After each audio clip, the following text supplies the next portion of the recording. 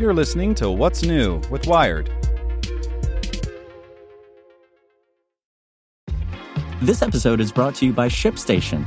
You know, some things take a lot of work, like sending little robots to far-off distant planets. And just as that's challenging, so too is running a successful e-commerce business, especially when there's so much to do. So I want to introduce you all to ShipStation.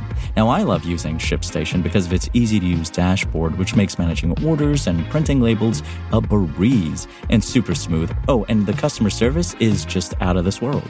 It's exactly what you need to help grow your business. Sign up for your free 60-day trial at shipstation.com/technews. That's shipstation.com/technews. This podcast is supported by Tools and Weapons, the podcast hosted by Microsoft Vice Chair and President Brad Smith. Each episode features insight you won't find anywhere else from the center of the conversation surrounding emerging technologies like AI. Right now in the podcast, you can hear a special episode where Brad Smith lays out Microsoft's vision for a vibrant marketplace driving the new AI economy.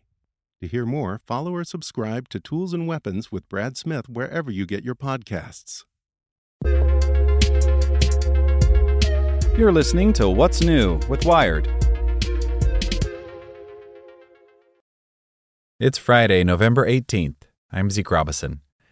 Today we're talking about the midterm elections. It showed that the far right's manufactured narrative about trans kids doomed the GOP when they made it policy.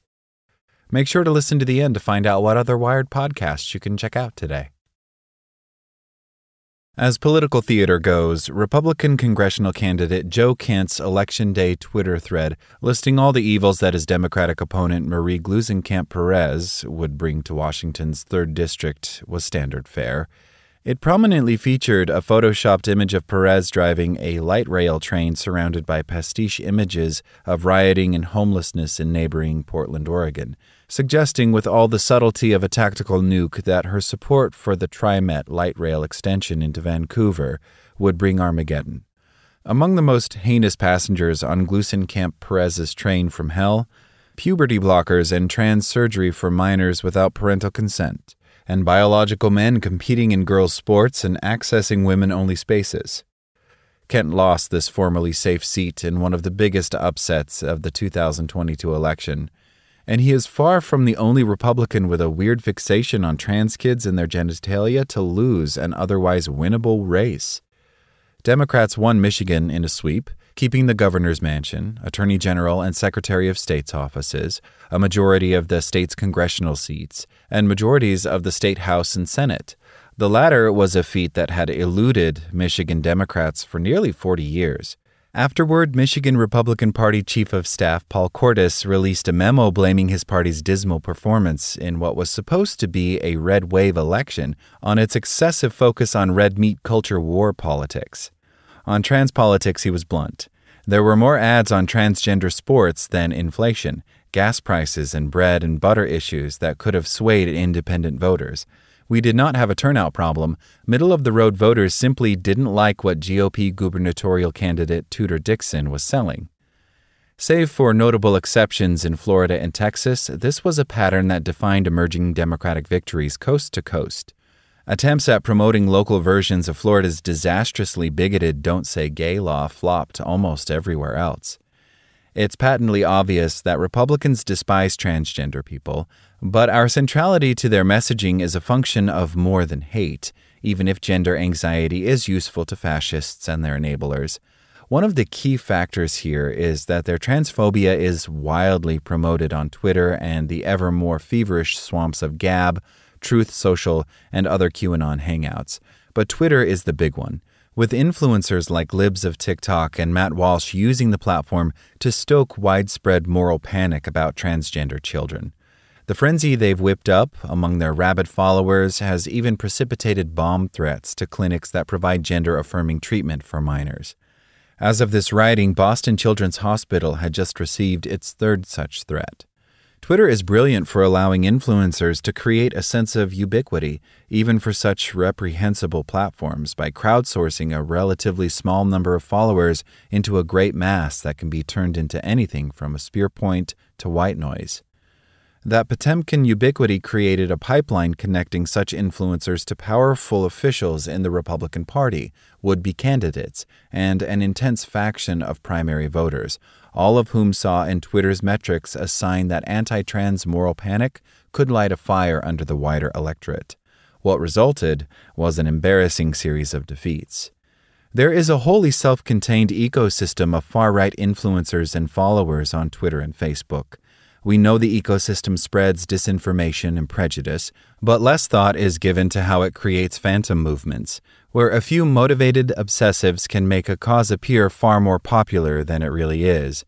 Time and again, research has demonstrated how easy it is to fashion these information silos and how few accounts are really required to make such an impact. The downstream effects here are dangerous, especially when it comes to licensing the extremism of the extremely online. Prior to the election, notionally serious political commentators like Matthew Iglesias suggested that the Democratic Party should cater to those with qualms about trans rights, as he believed the issue was bound to cost the Dems crucial votes. But come Election Day, no red tsunami of anti-trans backlash materialized. The belief of men like Iglesias in this silent majority that would vote decisively on the issue is fueled by online discourse that dramatically overemphasizes it. The far-right Twitter bubble, in all its recursive fury, is partly to blame, but the extremist views also leak into mainstream sources. Just this week, the New York Times published yet another story raising concerns about the puberty blockers taken by trans children. Christina Jewett, one of the two reporters with a byline on the article, was quickly revealed to be following a number of major anti-trans influencers on Twitter. While it's not unusual for reporters to follow a range of voices, it's notable that she focused on this minority fringe while following virtually no transgender people or groups that would have been far more relevant to an article of such broad scope. Anti-trans extremists returned the favor by promoting and complimenting the article. The feedback loop between loud influencers and mainstream journalists/pundits has worrisome implications. Even if the Republican Party's ruthless attempt to weaponize trans people turned off most voters, it still created and sustained a climate of prejudice. The shattering depression caused by the steady drumbeat of demoralizing discourse debating your very right to exist is not to be underestimated. And the laws that have been passed off the back of this moral panic are affecting real people in material ways. In this way, a small minority of bigots in an echo chamber have actually managed to shape public policy and hurt innocent people. The tight networks of anti-trans extremists we see on Twitter conspire to manufacture consent in a uniquely 21st century way, on the cheap no less. When they gather in person, the paucity of their numbers is plain as day. Online, they're better able to shadowbox well above their weight class by swarming individual targets. What results is the illusion of a crowd. After all, if you're an individual trans person being harassed by 10 or 20 different accounts spewing transphobic bile at you, it's hard not to feel overwhelmed. But even if all those accounts were authentic, hardly a guarantee, they'd look far more pathetic if they were arrayed in person at a protest. The trick here is to convince people that these online trolls are the tip of a larger ideological iceberg, giving voice to a silent majority of citizens for whom the genital inspection of children is their top priority in a year of war, plague, and an enduring cost of living crisis. And the all-important second half of this pas de deux is the laundering of excruciatingly self-referential Twitter discourse amongst this pantomiming minority in mainstream outlets desperate for what media critic Jack Schaefer memorably calls bogus trend stories. Mercifully, we've all been treated to an explosive example of how badly mismatched perception and reality are here. A political environment tailor-made for Republican success at every level of government has led instead to one embarrassing defeat after another because their candidates were trying to win on MAGA Twitter rather than at the kitchen tables of every family not hopelessly addicted to the platform and its many sad imitators. There's something bleakly poetic about the fact that the Republican Party's embrace of Twitter is slowly suffocating it. After all, they deserve each other. Make sure to check out our other Wired podcasts. Today in Wired Business, Lyft aspired to kill car ownership. Now it aims to profit from it. Checking in on Wired Science, why Qatar's World Cup can't be classed as carbon neutral. And on Wired Security, China's digital yuan works just like cash with added surveillance. Listen to these stories and more at wired.com/podcasts. Thanks for listening to Wired. Check back in tomorrow to hear more stories from Wired.com. Want to learn how you can make smarter decisions with your money? Well, I've got the podcast for you. I'm Sean Piles, and I host NerdWallet's Smart Money Podcast.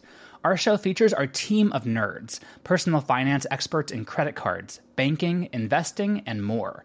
And they'll help you make the most of your money while cutting through the clutter and misinformation in today's world of personal finance.